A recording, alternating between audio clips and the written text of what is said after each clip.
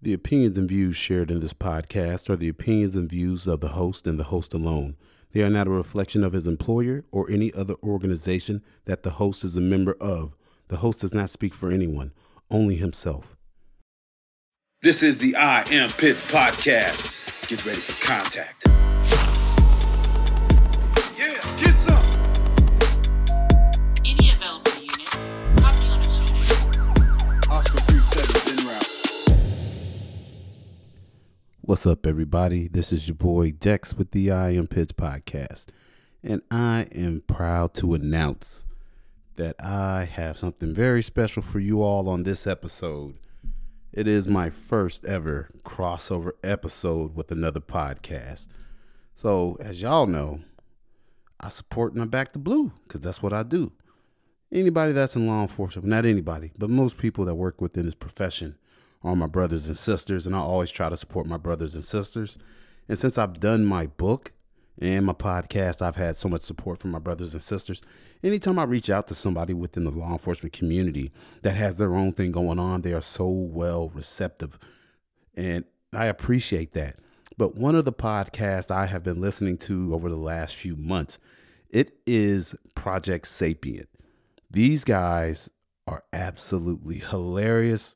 They're honest and they're open. And the one thing I like is that they are not afraid to speak up and speak their mind and say what's on their heart.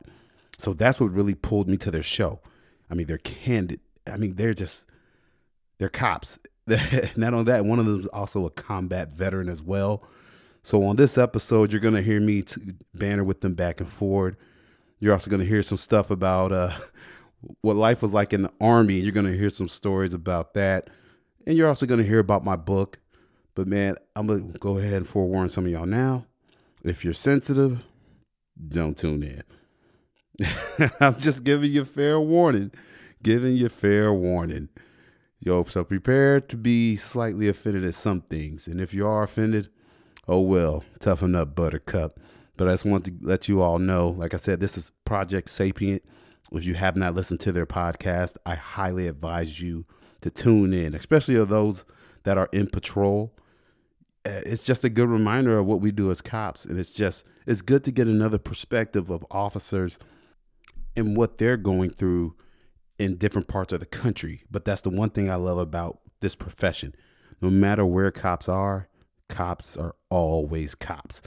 And if there's another thing I love about not just my profession, but the veteran community, veterans are going to be veterans. And this episode is definitely a good mix of both. So tune in, get ready to laugh, and get ready to be entertained. And if you are a snowflake listening in, prepare to be offended. And if you're a law enforcement officer and you're offended, I don't know why. Your chain of command did not issue you feelings. So you need to get that together real quick. All right, everybody. Here's the episode. Project Sapient is a podcast meant to engage our brothers and sisters in the law enforcement and military communities in conversations that we all know we need to have. All opinions you'll hear are our own, are protected by our First Amendment of the United States Constitution, and in no way reflect or are meant to reflect the opinion of any specific agency, officer, or service member. Some opinions may be controversial. Listener discretion is advised. Enjoy.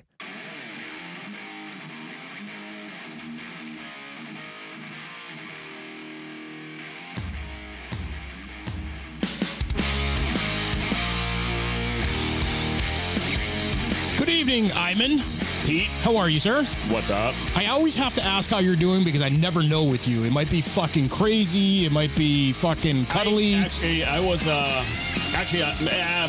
ramp it up. You're gonna ramp it up? Yeah, just for the fuck of it. You're drinking a bang, so I don't know if it's... No, it's Zoa. Oh, it's Zoa. The Rocks energy drink here. Oh, that's Yeah. nice. It's wild orange. Looks good. Guys, Project Jesus Sapient. Christ, dude, you're already getting me ramped up. We want to say thanks to our supporters. First of all, check out our website, projectsapient.org. Shoot us an email, projectsapient2020@gmail.com. Thanks to our supporters, DCD Automotive, which is the Bach Group, Till Valhalla Project, AAA Police Supply, HavocJournal.com, our partners at Profiles and Havoc, Second Mission, Live Boston 617, OD Kit, Eagle Eye Firearms, Gun Track, Fit Cops, 22 Mohawks, and Joint Operations. So, I'm sorry. My therapist has been telling me to always apologize for my inactions. So I'm sorry for what I just said to you about your drink. My therapist. He's going to fucking kill me. My therapist, Dr. McGillicuddy, always tells me to run straight at anything and just knock it the fuck down. So I think we have two very different therapists. If this is my last show, I'm going to miss all of you. All right, back to serious shit. Right, serious stuff. okay. All right. So today, today we have a special guest, Dexter Pitts. He emailed us after we did the episode regarding Stephanie Hudson and the whole Portland police issue fiasco. Yeah. Wouldn't even call it issue, just the debauchery going on over there. And he reached out, and he's active law enforcement, also a combat vet. Yep. Spoke to him a couple times on the phone, hit it off right away. So we decided he has his own podcast too, called I Am Pitts Podcast. So we figured we'd do like a dual crossover like we do with Havoc. With Havoc, absolutely. Yeah, so Dexter, can you hear us okay? I can. Yes, sir. Welcome to the show. Welcome to the debauchery. Yeah. I got to say something about that energy drink, too. How dare you drink the Rock's drink? What? What? How dare you? How what? Cops only one. The cops only drink bangs or rains. Well, no. Apparently, he's a transphobe now. Yo. Hey, I saw the video the other day. I was like, what? I had a bang the other day. I mean, I know I had a bang this morning. Now I'm going mellower with this guy. So is that what it's not an energy drink? It's just like a mood enhancer. Oh no, it's an energy. Oh, it is. It is not. It's only has 160 milligrams. Yeah, that's nothing. The bang is 300. You know, this is so I go to bed tonight. You guys are whacked, dude. I'm not gonna lie. I've been on those Lonnie News. Oh really? Oh man, they're delicious. They are. What are those? I've seen them. They're smaller cans. Yeah. They got like 200 milligrams. They're delicious. But there's one, man, I don't know, when I start drinking it, I get a little limp wristed. I'm telling you, man, my homeboy, they was like, yo, what are you drinking? It's got a pair of like lips on it. Like it looks real feminine. You're going to fail your drug test, dude. Oh, I'm like, man. You should tell him, like, I think I'm having a stroke. So Dex, man, listen, thank you so much for coming on. I see you get the flag behind you. I Am Pitts Podcast. Oh yeah. Tell us a little bit about it, man, or whatever you want to tell us. Go for it. Oh yeah, man. So last year, March, I started a podcast. Like I said, I've always been a podcast guy, especially on patrol. Yep. You know, you're rolling around, you can listen to something. Started listening to Drinking Bros when they came out. Transitioned to Black Rifle Coffee, and man, and I just love podcasts. I was like, you know what? I should probably start a podcast since I like podcasts so much. Yeah. Like everybody else and their grandma that has a podcast. Yeah. Hey, listen, you have little Jenny podcast on you about how she makes milk chocolates and, you know, makes them into a ball, and here you go. And you're like, okay, yeah, everyone does it. She makes $83 million a year doing it. I'm telling you, man. Everybody, dude. And all those sponsors y'all got, man. I was like, my God. Yeah, well, that's just, I don't know how that happened. Usually, I think, again, whenever I drink whiskey, I send emails out and things just shit happens. I'm doing that now. There you go. There you go. Maker's Mark. There you go, man. I like it. You know what's funny is that every time we do an episode, somebody's drinking something, and I'm the only one that's never drinking. Oh, that's your fault. Why? That's your fault. Are you a real cop? No. He plays I cop. Pretend. Yeah, he plays cop. I'm an accountant. Nobody knows.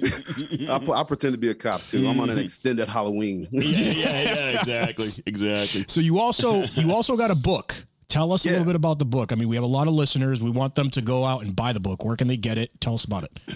Oh, so the book is I Am Pitts, Memoirs of an American Patriot. So the book is my life story.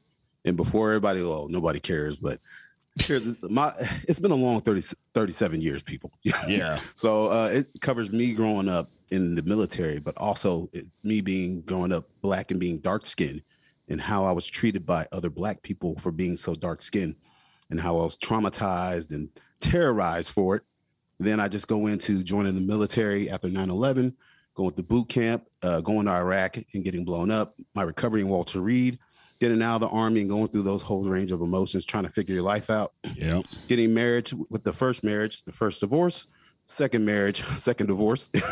Listen, you're a cop. Hey, yeah, you're a cop. Military cop. True vet. That's the way. Yeah, you're a true vet. That's the way it is. Don't feel alone out there. Y'all are not alone. I'm on number 3. One for each decade. Yeah, yeah. I have a dog now. And I also go in the book also go into how when I was a rookie officer, I got a call about my mother being shot while I was at work. And it turns out, she was a victim of domestic violence with my father after 28 years of marriage. And I was on my first detail after my first phase of training. I'm at the hospital and by my mother in her uniform, and she shot herself. Oof. And I took her off of life support. Then I go through all that whole gambit of emotions with that. My life is falling apart, and I don't have the courage to kill myself. So I was in the perfect line of work for somebody else to do it for me. So I got real reckless at work. Yeah. But one of our my sergeant, he's a former homicide officer, has one leg, stepped in, intervened, saved my life. I turned my life around, get married again for the third time. And this time it actually works. And then I felt called to join the Border Patrol because I still wanted to serve. I go down to the border for a year, working on the border. Then lo and behold, the riots in Louisville break out. And I decide it's time to bring my ass back home and get into the craziness. All right. Well, hey, this is the show. I think we wrapped up everything that we wanted. Let's turn that music back on. Good night, ladies. Good night, boss. Yeah, right. No, just so, wow. I mean, so what history right there, right? Yeah. So when did you first go into the military? I know you said after 9/11. I'm one of the post 9/11 guys. What was it immediately after or? No, man, it wasn't immediately. So 9/11, I believe I was a junior. Okay. So what really got me was the movie Black Hawk Down, which came out right that following October. Yeah. I was like, oh hell yeah. Yeah. Sign me up, man. But my dumb ass didn't get enough high on scoring the ASVAB. Lo and behold, why I joined the infantry and was a machine gunner. So I joined up August 2003, go to boot camp, and then I'm in Iraq by June of 2004. Quick ramp up, man. Right in the thick of it. Yeah. Wow. Where? Actually, you know what? I'm getting way too far ahead. I wanted to first go to your childhood about the way you grew up. You said, how you were, dark skinned, black man, black kid, but because of your skin color, you were still hounded by other black men. Oh yeah, well, the leader of the crew was a female. Okay, all right. So that explains half of it. Yeah. So let's get into that because actually, maybe that's why I need that paper to keep me on track. But no. So tell me about how that was like growing up in that environment. So it's so weird, man. My family's from Mississippi, but I was brought up in the military. So growing up in the military, you know how it is, man. Everybody's all different nationalities, creeds, don't matter. religions. None of that ever mattered until my dad retired and we moved to Radcliffe. Yeah, and I started going to public school. And I remember seeing these black kids on the back of the bus. Like, oh, man, we all going to be friends. Yeah. The next thing you know, they started in on me, man, with the jokes. And I remember one of the names they used to call me was half past midnight. Oh, Jesus. Look at this. Holy shit. That was a light day. Kingsford. Oh, man. So you got into a lot of fights. No, man. I was a little punk when I was terrified, man. And I was outnumbered. And I was bigger than everybody. Yeah. That was the crazy part, dude. So I tell people, I am the guy that was bullied and became a cop. But see, I did it because I don't like seeing other people take advantage of other people and hurt other people. Yeah. I remember what it's like to be the guy that's too afraid to stand up for yourself. How old were you at the time? Oh, my God. I was that was seventh grade. So about so I guess 13 maybe. 12, yeah, 13, so that makes sense. Life in the military. You were born while your dad was serving. Yep, Fort Knox, Kentucky. Oh, Jesus. Yeah, I know. Tank mechanics kid, man. Yeah, right. Okay, so you went to school on base. Everything was on base because no. He retired. He retired. He retired. Okay. Yeah, and then I went to the public school, North Hardin High School, and that's where That's when you realized how shitty fucking civilians are. I'm telling you, I got on the bus. It was like, welcome to the jungle. Wow. Oh my God, man. Okay, so Yeah, man, it traumatized me for years. I mean, I tried to bleach my skin when I was younger. really, Yeah, man. because of And I the didn't- other kids. Yeah, well, and this is what I tell people: you have to read the book. But my Yeah. mother was teaching me to bleach my skin because she, growing up in Mississippi, the whole colorism thing is a real big thing in the Black community, but nobody ever talks about it because it's one of them ugly Taboo. things within. Yeah, but it's one of them things, man. So growing up for her, her life was harder because she was dark skinned. The dark skinned girls were treated different than the light skinned girls. So over the years, I remember looking at my mom's pictures, like she's lighter Yeah. or darker in her pictures, and I was like, how? And I Yeah, remember she took me to Walmart and showed me that black and white bleaching cream, and I started using it, yeah, thinking, oh, all my troubles are over. I'm going to be light skinned, yeah, But yeah. I stopped using it, man, and I just kind of went on my life. But It's funny. It came to mind, and sorry to cut you off, but it came to it's mind. fine, brother. I never really realized how big of an issue that could be with all kinds of cultures, right? So it just came to mind. I had seen a documentary maybe 2-3 months ago. It was Indian and Pakistani folks. And the biggest thing, it was like a Bollywood documentary, Yeah, right? okay. The biggest thing over in those cultures was the same thing, trying to like bleach their skin. Yeah. And they're not quote unquote black per se. They're dark like me and Iman, and you know what I mean? And they're trying to bleach their skin. And I'm like, why the fuck are you people trying to bleach your skin? Like there's some pretty like women and stuff. You're like, oh my God, you're like pretty girl and this and that. Why is she trying to bleach her skin? Like it didn't click to me. Well, it's within the culture. But now hearing Dex talking about, I never would have thought that was an issue here in the States. Never would have thought that was an issue. Absolutely. Yes. Man, you see Sammy Sosa? Oh yeah, Oh my God. yeah. Oh, Wow, man. Wow. First, I got to say, do you think that that's still an issue now? for me, no, because like I said, I've grown to a level where my self-confidence is Doesn't I don't matter. care. I'll make jokes about myself all day. Right. At this point, I really don't care. But on one of my podcast episodes, I was telling people, when the whole Black Lives Matter thing kicked off and talking about how, evil the police are, I was like, and how evil racist white people are. I was like, I don't have to worry about that for my kids. Yeah. I was like, I worry about my daughter because she has dark skin, how she's going to be treated by other Black people for having dark skin. So that was my next question. Is it prevalent now with kids growing up too? Oh, absolutely. It's Really? That it ain't going nowhere, man. Yeah. Wow. It is not going anywhere. That's kind of And concerning. I tell Wow. people, like slavery and stuff is over, but there are still residual effects from that stuff that lingers, man. Yeah. And Yeah. all that stuff, that's trauma that's been passed down from generations to generation. Yeah. The bleaching of the skin, you mean? That sort of trauma. Oh yeah, all that, continued. man. I think there's a rapper they were talking about that's getting ready to bleach his skin. I don't listen to rap. I think his name's like Little Uzi Vert or something. My concern was, I was like, is he still gonna be able to use the N-word once you relinquish your skin color? Or does he get canceled? I was watching the comedy show. I don't know if you ever heard of this comedian, Josh Wolf. No. Oh, he's hilarious. So, was it Josh? No, it wasn't Josh Wolf. It was a different comedian. But he actually had an albino black guy in the audience. An albino black guy. My mind is I know who you're talking about. I forget the guy's name. Christ, keep talking. I'll find it. He had the guy say the N-word, and he said it like he's from the hood, and the dude's like, my mind's blown. He's like, what the fuck's going on right now? Like, just really threw him off. But yeah, so dude, that's dude, I'll call you fucked up. But here's the thing. So man, yeah. So when I grew up, I'm just thinking like, when Andrew Schultz. Yes, Andrew Andrew Schultz. Schultz. Yeah, Okay. Andrew I will have Schultz. to go look that up. You gotta look that Oh, up. dude, don't listen to him with like friends and family no. around. Hey, he is not PC, no filter. He just My lets type of it guy. rip. Yeah, he Oh, just yeah, he's lets awesome. it rip. Lets it rip. Yeah. So I cut you off. it's okay. So My therapist has told me again to apologize for and when what I did do cut tell people you? off. You're lucky I don't have an appointment with Dr. McGillicuddy earlier today. So Every time you do, I see his legs start shaking. I know. You're like, so I remember just me growing up, depending on the summer, some summers I get really dark, and like right now I'm, white, light skinned, and I would get mixed up between whether I'm black, Hispanic, whatever culture someone wants to throw at me, whatever racial slur they used to throw at me. But it wasn't, but like you said, it wasn't as much with the white community.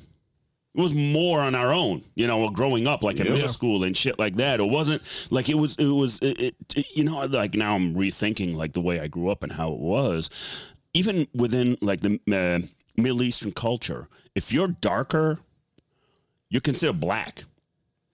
So you get made fun of because of how dark you are.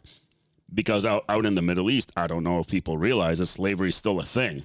Yeah. I try to tell people here in America, but nobody wants to listen. Yeah, I don't know if people they are realize still it. selling brothers over in the Middle East. Exactly. That is a real thing, people. Slavery is still alive and well in the Middle East. I heard they took good deals on Amazon, but hey, you get this guy. Oh, look at this, fresh from Uganda. But that's the thing, like people don't realize it. But so if you get lumped into a certain group, if you're a dark-skinned man or even dark-skinned woman in the Middle East, you will get treated differently right away. And people just don't see it. And, now that I'm thinking about it, I'm like, yeah, fuck yeah, that's 100% right. Because the culture, people within the culture are more dangerous than anybody else. And it brings me back to like the law enforcement culture, right? Within, we hate ourselves, like, backstabbing, all that bullshit that goes on, So that's why we're like, dude, I'd rather deal with the asshole out on the street than these assholes in the fucking building, dude. Oh yeah, because we are ruthless. Oh yeah, yeah, dude, it's fucking unbelievable.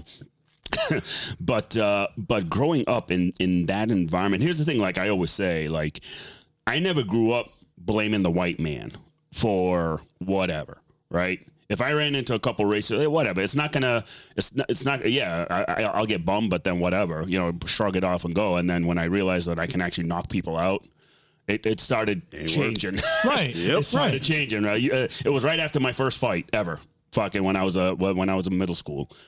Knocked the motherfucker out like that, and I'm like, huh, all right, and then word spreads in the school, hey, don't fuck with Iman, like he fucking one punch, he knocked this dude out, so your confidence builds and everything, but as like I said, as I was growing up, I never blamed anybody, because it was always up to me to do something about it. Not anybody else. I'm not waiting for a teacher or social service, whatever. No, I took care of it. I'm good to go now, and that's it. Move on and follow through with your life. And it sounds like you did the same thing. You just like, you know what? Fucking enough's enough. Time to fucking move on. Yeah, well, it wasn't that easy for me. I tell a lot of people, man, I actually went pretty extreme far left after I got out of the military because I got married to, can't say her name, but it's in the book, but she's the daughter of a very, very, very, very powerful, influential person here in the city I used to live in, And so I remember we were all sitting around like Barack Obama was running for president, and they were like, no, they're tired. The family was talking about who they were voting for. And who you vote for? I was like, I don't know yet. Like, what do you mean? Yeah. I was like, because I had been in school. I started studying African American history, and I was like learning the true history of America with like the Democrats and how they're the party of slavery. I was like, why would I vote? That don't make sense. Why would I vote for a Democrat when they started slavery? And I just figured all this stuff out. But they're like, you're a black man. You're not voting for a black man? I was like, I didn't know I was supposed to, but since you say so. Wow. I was kind of strong armed into it. So I was like, but man, I went real far left. So in 2007, after I got hurt in Iraq, and I did a movie with Spike Lee. Well, I was on a documentary, HBO documentary with James Gandolfini. A lot of their memories home from Iraq. Okay. From there, James Gandolfini got me in touch with Spike Lee. Okay. And I went with Spike Lee to Italy to shoot the movie Miracle at St. Anna. Oh, cool. And this was the first time I've been around like strong, positive black people that taught me not to hate myself, but to love my skin color. And I went all in.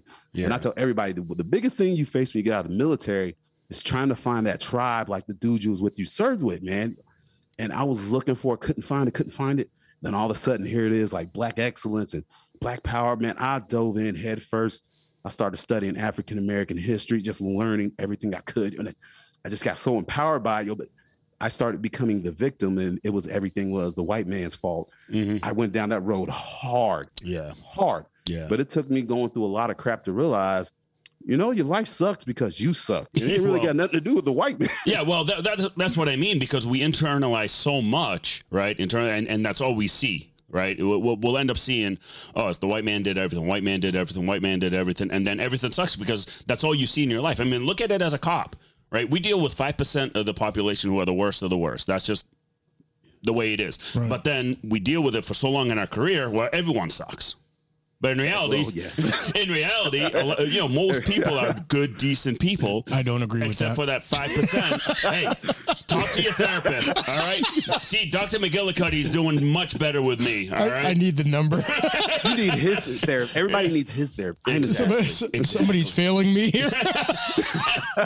So here's the thing. There's certainly a lot more good out there, right? So that's kind of the mentality that I ended up shaping. That, you know what, there's a lot more good out there, especially when I went into the military. Like, my eyes really open, because in the military, what's the first thing they tell you? What does everybody bleed? Red. We're all bleeding the same blood. We all bleeding the same blood. We're all green and equally worthless. Exactly. That was the first thing. While we're getting smoked, fucking on the I went to Fort Sill for basic. So while we were getting fucking smoked, that's all you kept hearing. I don't give a fuck about any of you. I don't care this. I don't care that. And all y'all motherfuckers are green now, so they really hit it home. And the reality of it is, when I was sitting in the cattle car, did you get the cattle car experience? Oh, yeah. Oh, yeah. Hey, they don't do that anymore, apparently. I didn't know this, but I got the cattle car treatment. It's legit cattle cars, right? And they stuff you as much as possible into these fucking things. And I look around me, and I'm like, dude, there's Asians, Hispanics, black, white, everybody together. Everybody experiencing the same anxieties, the same triumphs, confidence. You're building each other up. It just happens. That's just human nature. And it's organic, too. It is very organic. You don't have to force it, man. No, it just happens. The one thing I hate going to boot camp. All my dad's friends were military. Hey, just got to blend in. Be the gray man. Be the gray man. Don't stick out. Just don't finish first. Don't finish last. Be in the middle.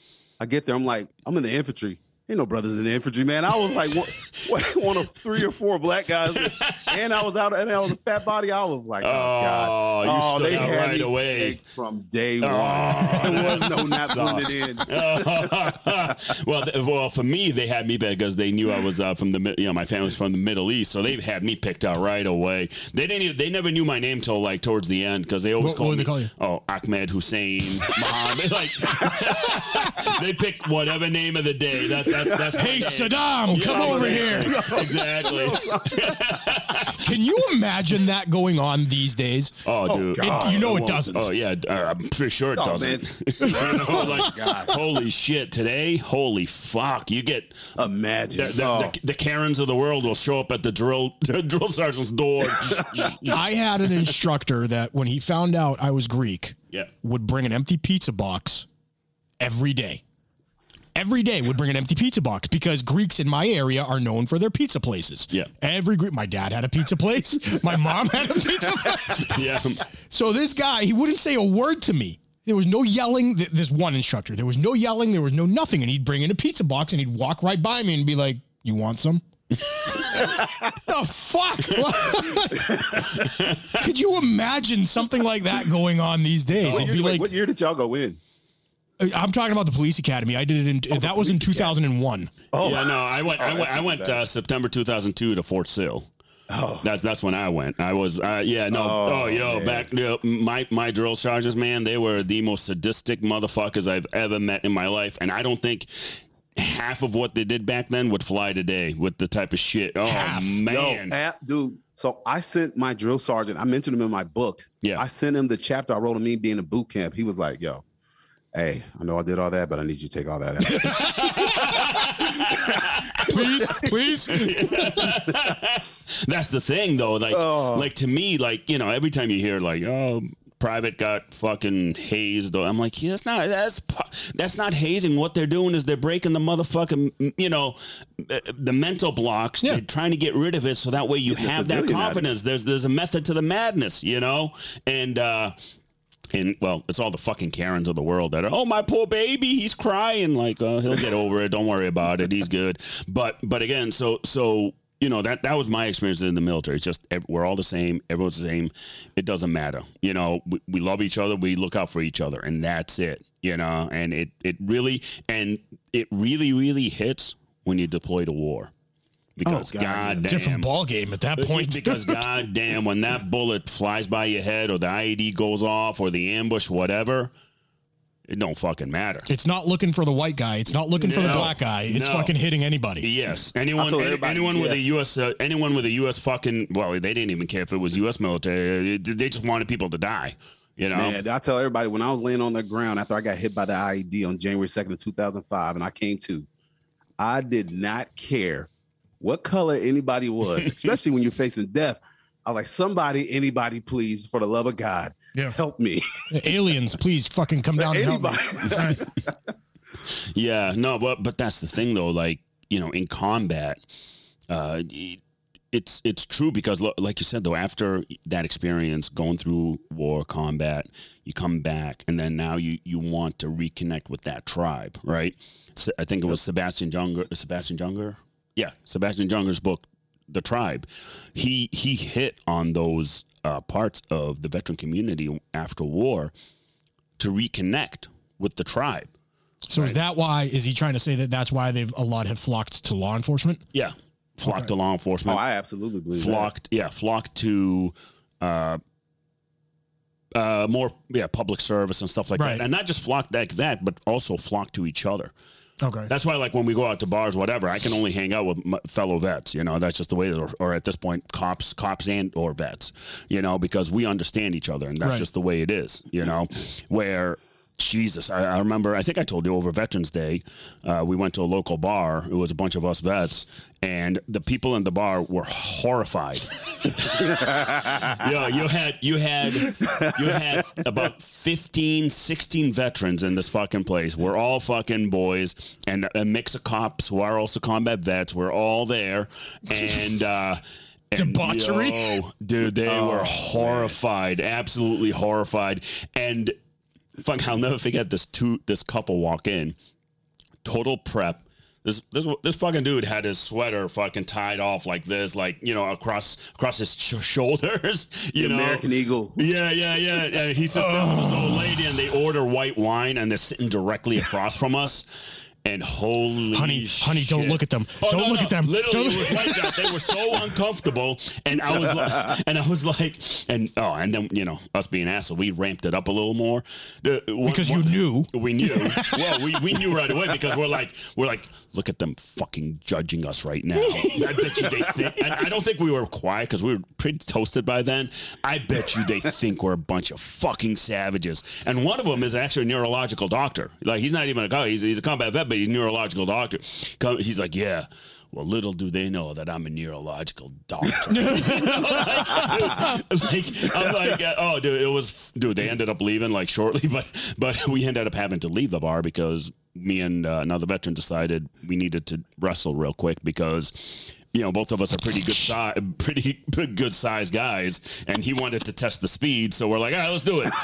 Is that why you invited me that day? Yes, I needed somebody Greco-Roman. I needed. It was going to be like the Roman versus the Spartan versus the Phoenician type shit. You know, we were going to do like this intertwine of the tribes. Oh, man. Exactly.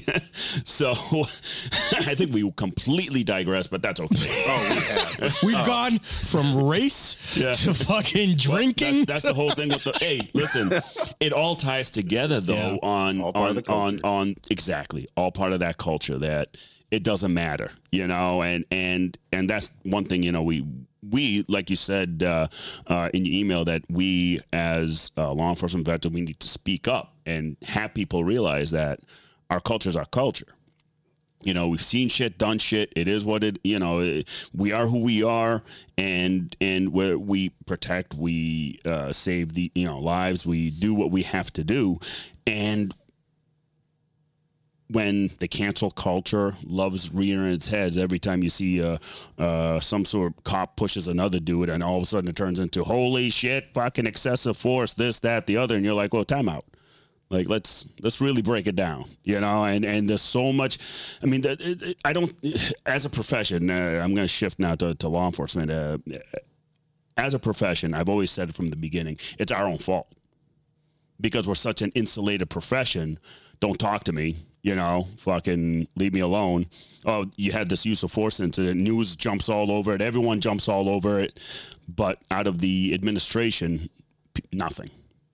That is the biggest problem. Yeah. We do not jump on to put our narrative out there first. Exactly. We let everybody's imaginations run wild, and the whole racism bit comes in. You know, then it just goes off the rails, man. So is that once it's gone? Oh, Yeah. Is that why we've been seeing, or at least I've been seeing, an influx of departments? If, let's say there's an officer involved shooting or something. Yeah.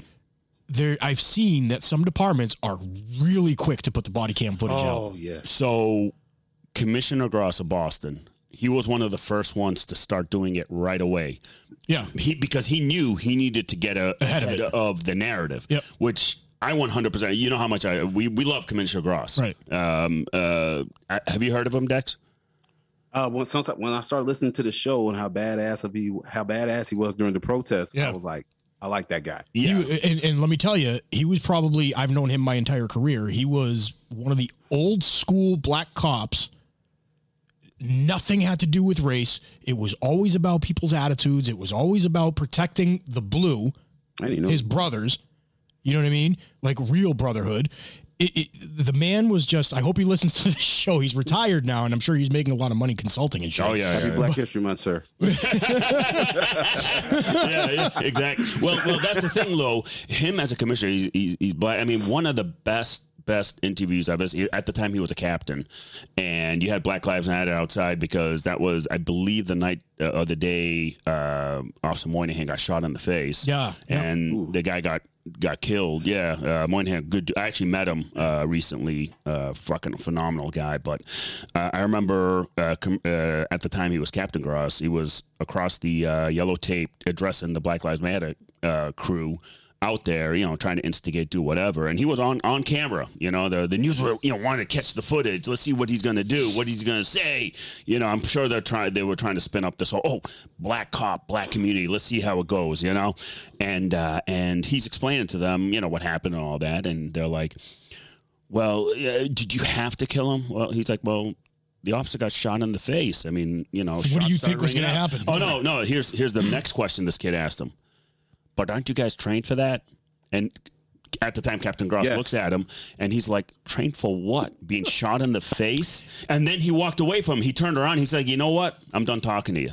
And he walked away. That was his attitude. And That was his attitude. And that's what exactly because he knew that's what you have to do is not entertain them. So when Boston got the body cams and actually even before the body cams, he right away implemented, whether it was a policy or something, all the community leaders right away come to his office to watch the footage. Yep.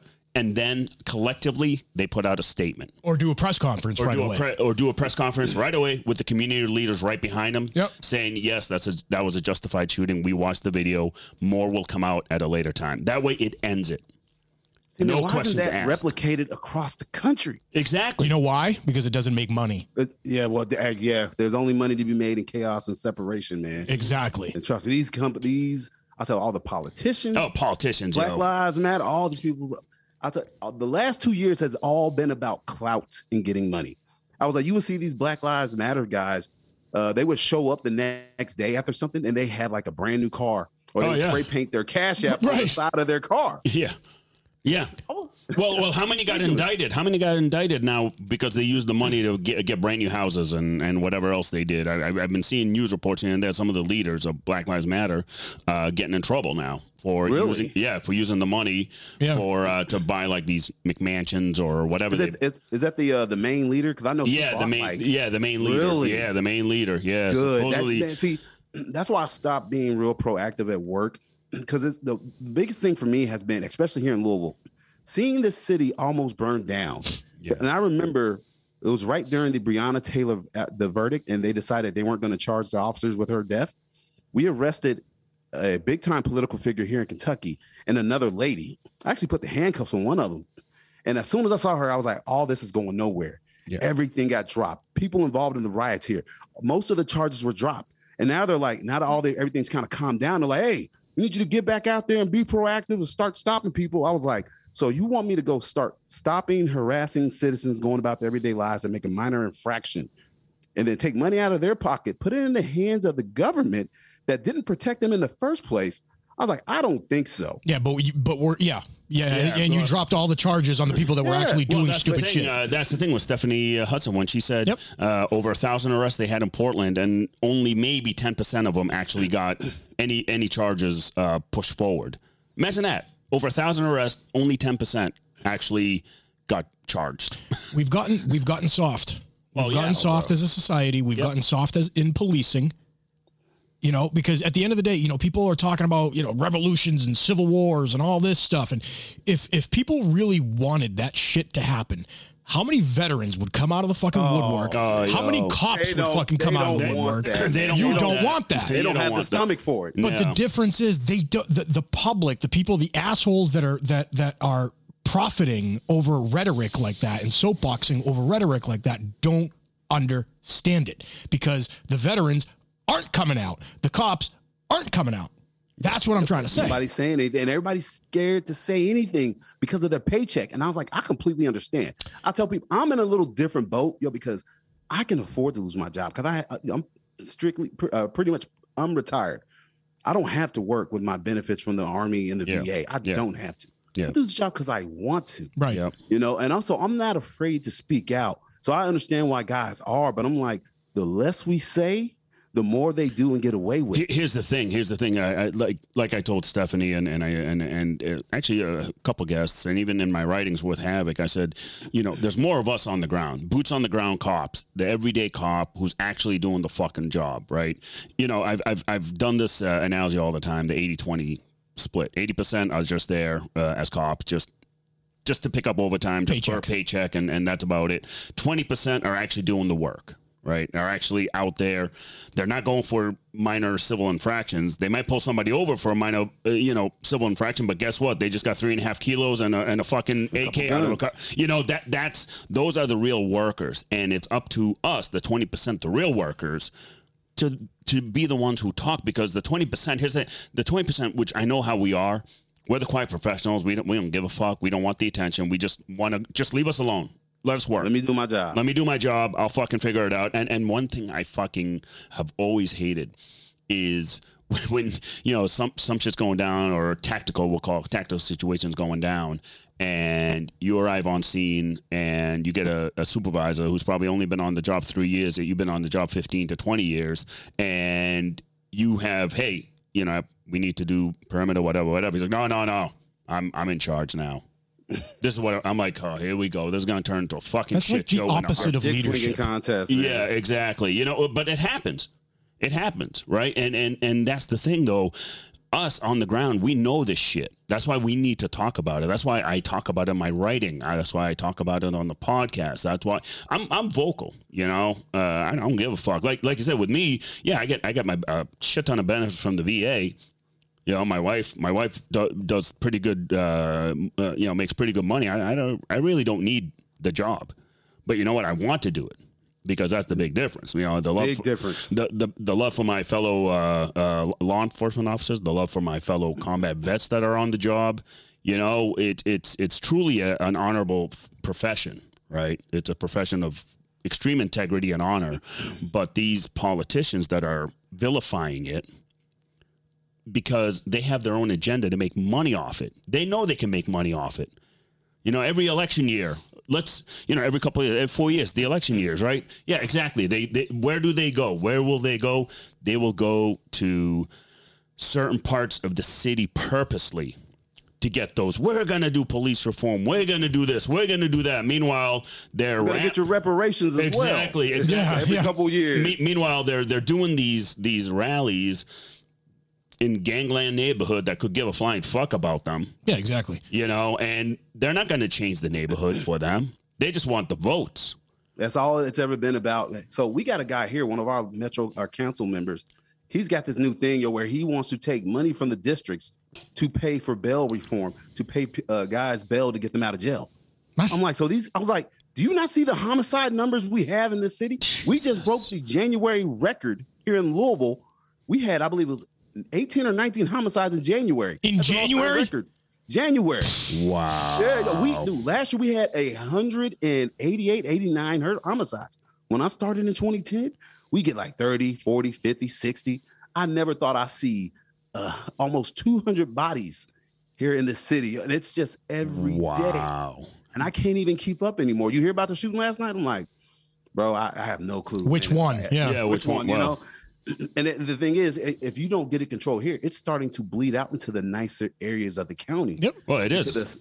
Like I say, if your neighbor's house is on fire, you better be concerned. Yeah. So now these young cats, like I said, we got rid of our juvenile jail. When I came back from the Border Patrol, I was getting ready to take a kid to the jail. They're like, where you going? I was like, taking him to J.C. Wassey. Yeah. Like, that's not there. I'm like, not there. Why'd they get rid of the juvenile jail? To save money. And now these kids, man, they are running amok. I mean, they are doing all the killings and shootings. I mean, last year we had a girl. She was there was a hit on this girl. 16. I remember seeing the news story. She was a basketball player. And I remember my buddies that made the scene was like, bro, they hit her with the chopper. They were after her. Yeah, and it's just, and the thing is, we just had a shooting here at a bus stop a couple months ago. We had one of the kids, he got shot and killed at the bus stop. His buddy, who me and my partner were working on, he was shot in the arm. We're sitting there talking to him. He just turned 16. He was like, this is the second time I've been shot. I'm like, God damn, man, how you a combat veteran in your own neighborhood? Right. Yeah. Now, where do you think these kids, how do you think these kids are going to grow out of this shit? Yeah. If this is all that they know and they're being abandoned, that was my point. My point is, a lot of these politicians, right? Some may have good intentions when they come into these things. Yeah. Right? A lot of them don't live in reality. No, they don't. A lot of, even communism in theory works. Yeah. In reality, it's the stupidest fucking thing on the planet. Right? Well, the thing is, though, they forget human nature. Exactly. Well, that's lack of imagination and no human nature. They don't take it into account. So again, all this fruity fucking, let's get rid of the juvenile detention center. And let's give them fucking little toys to play with. Look, great in theory. I want kids to be happy. Well, we have our own bail reform bullshit. Remember, like a couple months ago, some asshole got released based on the bail reform, and what did he do? He fucking killed a woman.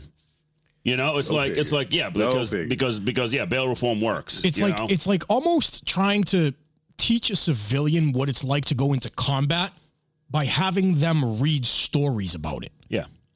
They just don't get it. No, and it's, you will never, no matter how many movies, how many books, how many, and correct me if I'm wrong, Dex, like no matter how much, even put yourself in a fucking virtual reality fucking room, you will never, ever replicate what it's like to be at war. You're not going to get that chemical dump. You will not, ever. And every time I hear somebody say, "Oh, I understand what you fucking have no idea. Don't give me that bullshit." You know, like, "Oh, I understand. Even as cops, you see these. Sometimes I go to these meetings because of my unit, and you overhear these academia types, and you're just looking at them like, no. That's not the way it works on the fucking ground, you know. I was good in theory. I was at somewhat of a meeting. It was like a police thing, and again, one of these people that's been on for 4 or 5 years, that's super smart, super educated, super this and that, and they're talking about, the stresses and all that stuff. And I'm looking at this person, and I'm like, motherfucker, do you know what that sound is like when you hear the fucking round go over your head? Have you ever? Yeah. Because that would change your opinion really fucking quickly. And it brings me to the point of when George Floyd died. Yeah. Okay. Regardless of what had happened or what our opinions may be, I remember we live in the same town. We live in a decent town, right? Yeah. Next door, there's a really affluent community. Yeah. And I remember driving by, and it was a Starbucks. Oh, of course. Coincidentally. Yeah. And I'm sitting there at a traffic light. Dex, you're going to love this. I'm sitting there at a traffic light, and this beautiful fucking Range Rover that's like $230,000. I told you the story. Yeah. You told, yep. $230,000 fucking Range Rover. He called me like not even 2 minutes later. He's like, "Yo, what the fuck?" Yeah, go. So she parks this beautiful fucking Range Rover, right? This gorgeous woman comes out of it. Like, I was blinded by the fucking bling that was all over her. Diamonds and fucking probably in her eyes, right? She comes out of it and she picks up a sign that's talking about fucking I can't breathe and equity with the black community and this and that. And I wanted to put my window down. I wanted to grab her. I want to put my window down and be like, how the fuck do you know about fucking injustice? Please, I want to sit here and listen about how you know about injustice. Yeah. Let me tell you how you need to be offended, sir. Yeah. Well, that's the thing. Like I laugh my ass off when I see white people out there with all the banners and all that shit, and I'm like, how the fuck do you know about the struggles? Let me ask you guys a question. Does this shit happen in the fucking hood? Are these people going into the fucking hood? Fuck Never, no. dude. They don't cross over 9th Street. I've been saying that. I was like, they protested downtown. Right. Dude, I swear. They were sitting there yelling at me one day, and they were like, "Yeah, we love the hood." I was like, "I ain't never seen you Really? west of 9th Street not one damn time." First of all, if you do, you got a whole escort. Yeah. Go into the hood and see how much you fucking love it after that. Yeah. Exactly. Yeah. That lady would drive into the hood and probably lock her doors. Give me a fucking break, lady. Yeah. Guaranteed. Yeah. No, it was so weird. During the protest, so it was right after all the Breonna Taylor stuff, and they were still downtown. They started doing the caravans with the cars. So I remember we stopped this car. We got surrounded. We was like, "Nah, we writing this ticket." So my homeboy gets me the girl's driver's license, and I accidentally kept it. So I was like, "Man," the next day I was like, "I'm gonna drop this out to our house." Man, I drive out. I'm driving further out. Then I'm going to this $1 million home in the neighborhood. I was like, "You raggedy bitch! You got this nice ass house down here." Exactly. I was like, man, I knocked on the door, nobody answered. Yeah, they were like, "There's a black man at the door." Yeah, exactly. There's a black. What's going on? That's the thing. They're all full of shit. What did we hire you to do? Yeah, they're all full of shit. It's just everybody wants to be a part of something. Exactly. Well, and this is the next biggest thing. Like, dude, I was just reading a book the other day. This guy, Joe Fair here in Kentucky, he was a Vietnam veteran. Mm-hmm. So after Vietnam in 1969 or 70, he comes home and he was working the riots in DC. Mm. And I was listening to it and I was like, this sounds eerily familiar, just like what we all just went through the last few years. Yeah. So funny how history repeats itself. We were talking about that with your father-in-law? Yeah. Yeah, right. Vietnam vet. We had it at the show that we did in Cleary's. Yeah. And he said the exact same thing. It was the whole baby killer fucking aspect of how soldiers were coming off of the airplanes and getting labeled. We're seeing the exact same fucking thing. Well, so here's the thing. So I wrote an article, right? I wrote an article for Havoc Journal, I think it was last year. It was called Law Enforcement Treatment Eerily Resembles Vietnam War Era Veterans. Yeah. You know, and a lot of readers, when they read it, and even the owner of a Havoc Journal and the editor, they were like, we never thought of it. I was like, holy fuck. Like, to them, it was a mind-blowing, right? I mean, because here's the thing. I took two pictures, right? Vietnam War protesters, and then you had the soldiers on the other side. It was two legitimate pictures. And, dude, the same exact fucking look. It was amazing. I mean, look it up. You'll see the picture I'm talking about, because what I did, I cropped it, and that way I can fit both pictures together. And it literally looked like both protesters and the veterans and cops, and you're like, dude, that's the same fucking thing. Like, same exact picture, two different eras, and Crazy. and it's very telling, because when Vietnam War veterans came home, you know, like my father-in-law said, he kept his head down. Yeah, he wouldn't say that he's a veteran. He would, like, because when people found out he was a veteran, they would throw him out of the bus, they'll spit on him, throw him out of restaurants. Wow. Think about now these days being a cop.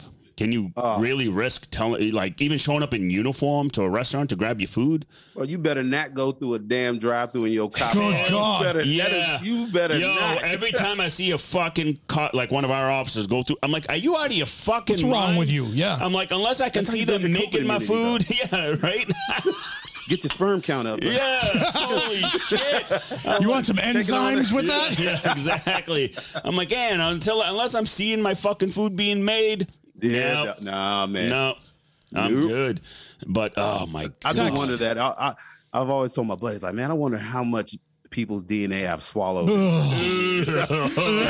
unknowingly. Hey, you're getting Pete to dry heave. All right, let's go easy. Let's change the subject. Hey, so he's about to text his therapist. I know. Right, hey, here's my therapist. Yeah, Dr. Miguel. There you go. Running low. Yeah, right. What the fuck? I'm still not drinking. So You need a Zoa. I know, right? You need a Zoa. Very important topic, actually, we haven't hit yet. Probably the most important part of tonight, not just your book and the podcast, but being in the 10th Mountain and the history behind that, and what was like at Fort Drum. We know the stories. Oh, man. When did you, immediately after basic, you got assigned to 10th Mountain? I did. So I got married right after boot camp. The typical, we're going to be together forever. I passed up going to Ranger School. She wanted the dependent status with the benefits and all that she shit. deserved it, man. She was a banger back in the day, man. I had the baddest girl in my arm in you school, did man. all the cliche She wasn't the local. shit, She was from high school with me. You did the cliche shit, man. I did, bro. I did, man. But, it's so weird. So after I got divorced and went back to Fort Drum after getting out of Walter Reed and I was single, see, a lot of people see the mountain tab, but they don't really know the true meaning of the 10th Mountain Division mountain tab. So in the 10th Mountain, we say you got to earn your mountain tab. And they say the only way to earn your mountain tab, you got to go find a large Watertown chicken melon. That is. So, but, this is so funny. So, we have 10th Mountain Division in Fort Drum, but they also have a brigade down in Louisiana at Fort Polk. Yep. And I can always tell the Polk guys versus the New York guys because I'm like, when I was down on the border in the Border Patrol, the 10th Mountain Brigade from Fort Polk was down there with us. I saw him and I walk up to him like, hey, bro, you got your mountain tab, dog? Yeah, I got my mountain tab. No, do you have your mountain tab? I don't understand what you're saying. Talking about. I was like, you're from Polk. You're from Polk. Yeah. well. So my first experience going to Fort Drum and see all the guys in the barracks fucking getting ready to go out. I'm like, what is there to do out here? Like, we're in the middle of fucking nowhere. What year were you there? I was there. So I was in the Guard. So it was the Guard unit that would go over and train every year for our AT. So it was like a month or two AT we do at Fort Drum. So we drive from Massachusetts to New York, Fort Drum, and during the ride, I'm like, dude, there's nothing out here. It's fucking empty. So get to the base and we fucking download, getting ready to go out, and the guys are like, "Oh, you have it? Oh, you're in for a treat. We're going to Watertown. That's the place to be." I'm like, okay. I had no idea what I expected, right? And part of me was like, these guys are fucking with me right now. So the first bar we walk into, I kid you not, it must have weighed 6.5 tons in there. And was it pewter mugs, Poor Richards, or club stages? Yeah, exactly. Holy shit. I walk in, I'm like, oh my God, that is some meat going on here. And we're totally getting canceled after this, by the way. But I was like, God damn, I've never seen that big size in one room.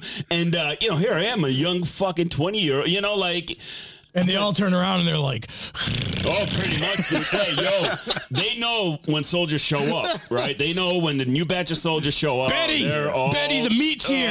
The new meat. Ready. I'll never forget. One of them came up to me, and the only thing I could say, please don't eat me.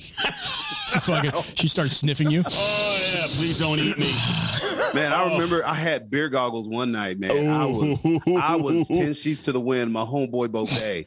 And we were at, we called it Poor Richards. What we called it. It's definitely not what it was called. This girl. Oh, yeah. I was talking to this girl. I was like, man, she's gorgeous. And my homeboy kept pulling me. I was like, hey, man, stop. I got this. And the next thing you know, he pulls me out the club, puts me in the cab. I wake up the next morning, and we're out. And this girl comes up, starts talking to me out in town in Watertown. And I don't remember her. He was like, that's the girl from last night. I was like, no, it's not. No, it's not. He was like, yes. I was like, man, thank you. I tell people, man, dude, you just, when you're a young soldier, oh man, it's single, like you just, I'm a different man now. Oh yeah. But, hey, yo, you have standards now. No. Hey, young 20-year-old me We Oh get my obliterated to 0500. We know 06. We need to be out there for PT. So we get the medics, hook us up with IVs, good to go. Run our fucking PT, good to go. We're all good. Savages. Now, if I fucking do what I used to do back in my 20s, I'd be dead. You'd be dead. I'd be Oh, dead. dude. So when I went to Austin, Texas about a month ago, so I went to go be on the Drinking Bros podcast to promote my book. Oh, and cool. my homeboys from the Border Patrol came with me. Oh, nice. We went so hard. I thought I died. And my homeboy, he's a Marine. Like, I don't know what happened to him, but he disappeared. and then my phone keeps ringing. I got back to our hotel at like 3:30, and man, we're like, "Where's your honey?" I was like, "I don't know, man." I walked my drunk ass over to the 7-Eleven. I got like a bunch of electrolyte drinks and took a bunch of Tylenol because I knew what was coming. Yeah. The next thing you know, he comes in the room. He lays in the bed, and it's like I could hear him gurgling in the alcohol in his throat. Like, I was like, "Yo, check on, make sure he's alive." Man. And so Taking his pulse. I got him to go to the bathroom. Next, I go back to my bed. He's moved to my spot, and I'm like, "Son of a gun!" And then even better was when he started waking up the next morning. He looks over. He's like, "I think I have COVID." And lo and behold, we literally all had COVID. No shit. Yeah. Wow. Dude, yeah, it was so wild, man. I was like, y'all, they're gonna come with me, I think, to when I go to San Antonio for Black Rifle Coffee in March. So I was like, listen, we can't do this. I told them I love y'all, but I'm glad we do not live in the same town again. Yeah, fucking dead. My God. liver and my body could not take it, man. So a group of guys came up here from Fort Bragg a couple months ago, and great fucking dudes. And we went to. They wanted to go to a cops bar, like that's all they wanted to do. Like, we heard Boston's got some of the best cop bars. I'm like, okay, yeah, I could take you to one. And the one I take, which every cop knows, JJ Foley's. Yeah. Everybody knows that every cop knows, because at some point, it's only cops in there. At some point, it's all cops wearing baseball jerseys. Exactly. Baseball jerseys. They're still in uniform. They're wearing baseball jerseys and drinking up a storm. So we head over there. I know the old man, fucking good people. It's a family-owned business, fucking law enforcement, military-friendly, awesome group. So we go in there, and the Jamesons start flowing. Oh yeah. And beers, Jamesons, and then the owner will come by and be like, "Hey, on the house, boys." And I'm like, "Oh, this is not going to end well." Yo, I didn't get home till 6 a.m. And what's funny is 2 hours later, I had to meet up with them for training, and I meet up with them. I'm like, "Yo, no, I'm gonna die." Yo, I think I'm still drunk. I slept in my car. Like, I couldn't even drive. Like, I slept in my car. Should have set up IVs, dude. Oh, well, I wish we had IVs. I stayed literally right outside JJ Foley's in my truck and just fell asleep. Freezing up. Yep. Oh, are you still there? You there? There it is. Yeah. Oh, yeah, okay. Yeah. I think we just got canceled. I know. The bandwidth. They're like, yeah, no. These guys are, no, we can't. But oh man, it was quite the night. But anyways, hey, what an awesome dude show. Oh, awesome man, this has dude, been great, yo. man. And y'all have some wonderful content, man. Thank y'all for what y'all do. Oh. Like I said, I remember which one of y'all were the ambush episode. I was listening to in my car, parked in my spot.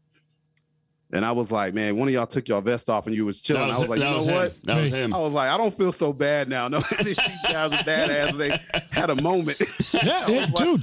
That's the one thing. When Iman told me he wanted to do the podcast, right? The thing I said to him, and we both agreed immediately, was we're not going to hold back. We're going to talk about everything. No PC, all the good things we do, and all the fucking stupid things we do. And that's why we love having people like you on, because you're real. You're not PC. You're not bullshit. And we want to tell people, listen to your podcast too. We have no problem with people listening to your podcast. Get the book. How do people get your book, by the way? So if you want to get a copy of the book, you can go to iampits.com. That's my website. You can get it on Amazon. And I tell people, if you want an autographed copy, send me an email at iampits@yahoo.com. And I'll tell you how to get a signed autographed copy from me.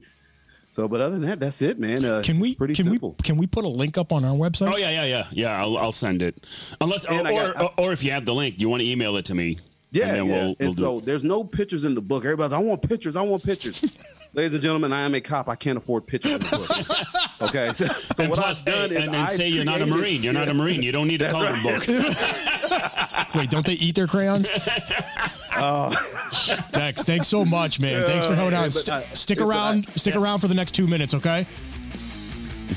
Guys, Project Sapient with another awesome guest, man. Iman, good job bringing this guy on, man. I want to say thanks to our supporters. First of all, check out our website, projectsapient.org. Email us, projectsapient2020@gmail.com. Thanks to our supporters, DCD Automotive, Till Valhalla, AAA Police Supply, Havoc Journal, our partners at the Profiles at Havoc Podcast, Second Mission, Live Boston, OD Kit, Eagle Eye Firearms. God, we have a lot of supporters. Gun Track, Fit Cops, 22 Mohawks, and Joint Operations. Don't forget to follow us on Facebook, Instagram, and TikTok. We love you. Stay safe. Stay sapient.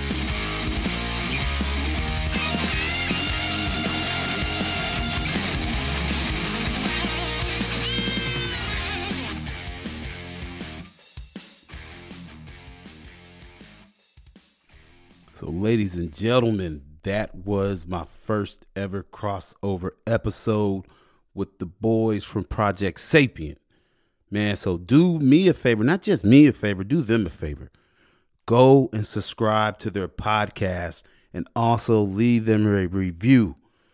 Let these guys know that you're thankful for the work that they're doing, not only on the streets, but also spreading the word about what's going on in our country and within this profession, and how this profession is being trampled by politicians and all these other scumbags. Man, I cannot thank you both for allowing me to come on your platform and talk and joke with you and share my story. Thank you all for advertising my book. And I look forward to doing this again. Project Sapient, Peter and Iman, thank y'all so much, man. I truly appreciate you all. And ladies and gentlemen, for my podcast as well, if you could, go and rate my show on iTunes and Spotify. Give me a review. That's the only way my show continues to move up and gain a little bit more traction. Because without you, the fans and the people out there listening, downloading, I'm nothing. And as I always say, I appreciate each and every download. I appreciate each and every comment. So thank you for continuing to tune in. And also, my book is out. I Am Pitts, Memoirs of an American Patriot. If you would like a copy, go to iampitts.com and you can place your order for a copy of my book. But if you want an autographed copy of my book, you can send me an email to iampitts@yahoo.com and I'll tell you how to receive an autographed copy from me. Ladies and gentlemen, thank you all for tuning in to not just my first ever crossover episode, but the 50th episode of I Am Pitts. Man, thank y'all so much. I love each and every one of y'all. Like I said, I want to keep the content coming. And especially everybody out on patrol, man. I know how it gets working these shifts, riding around in your car. You're tired of listening to the radio.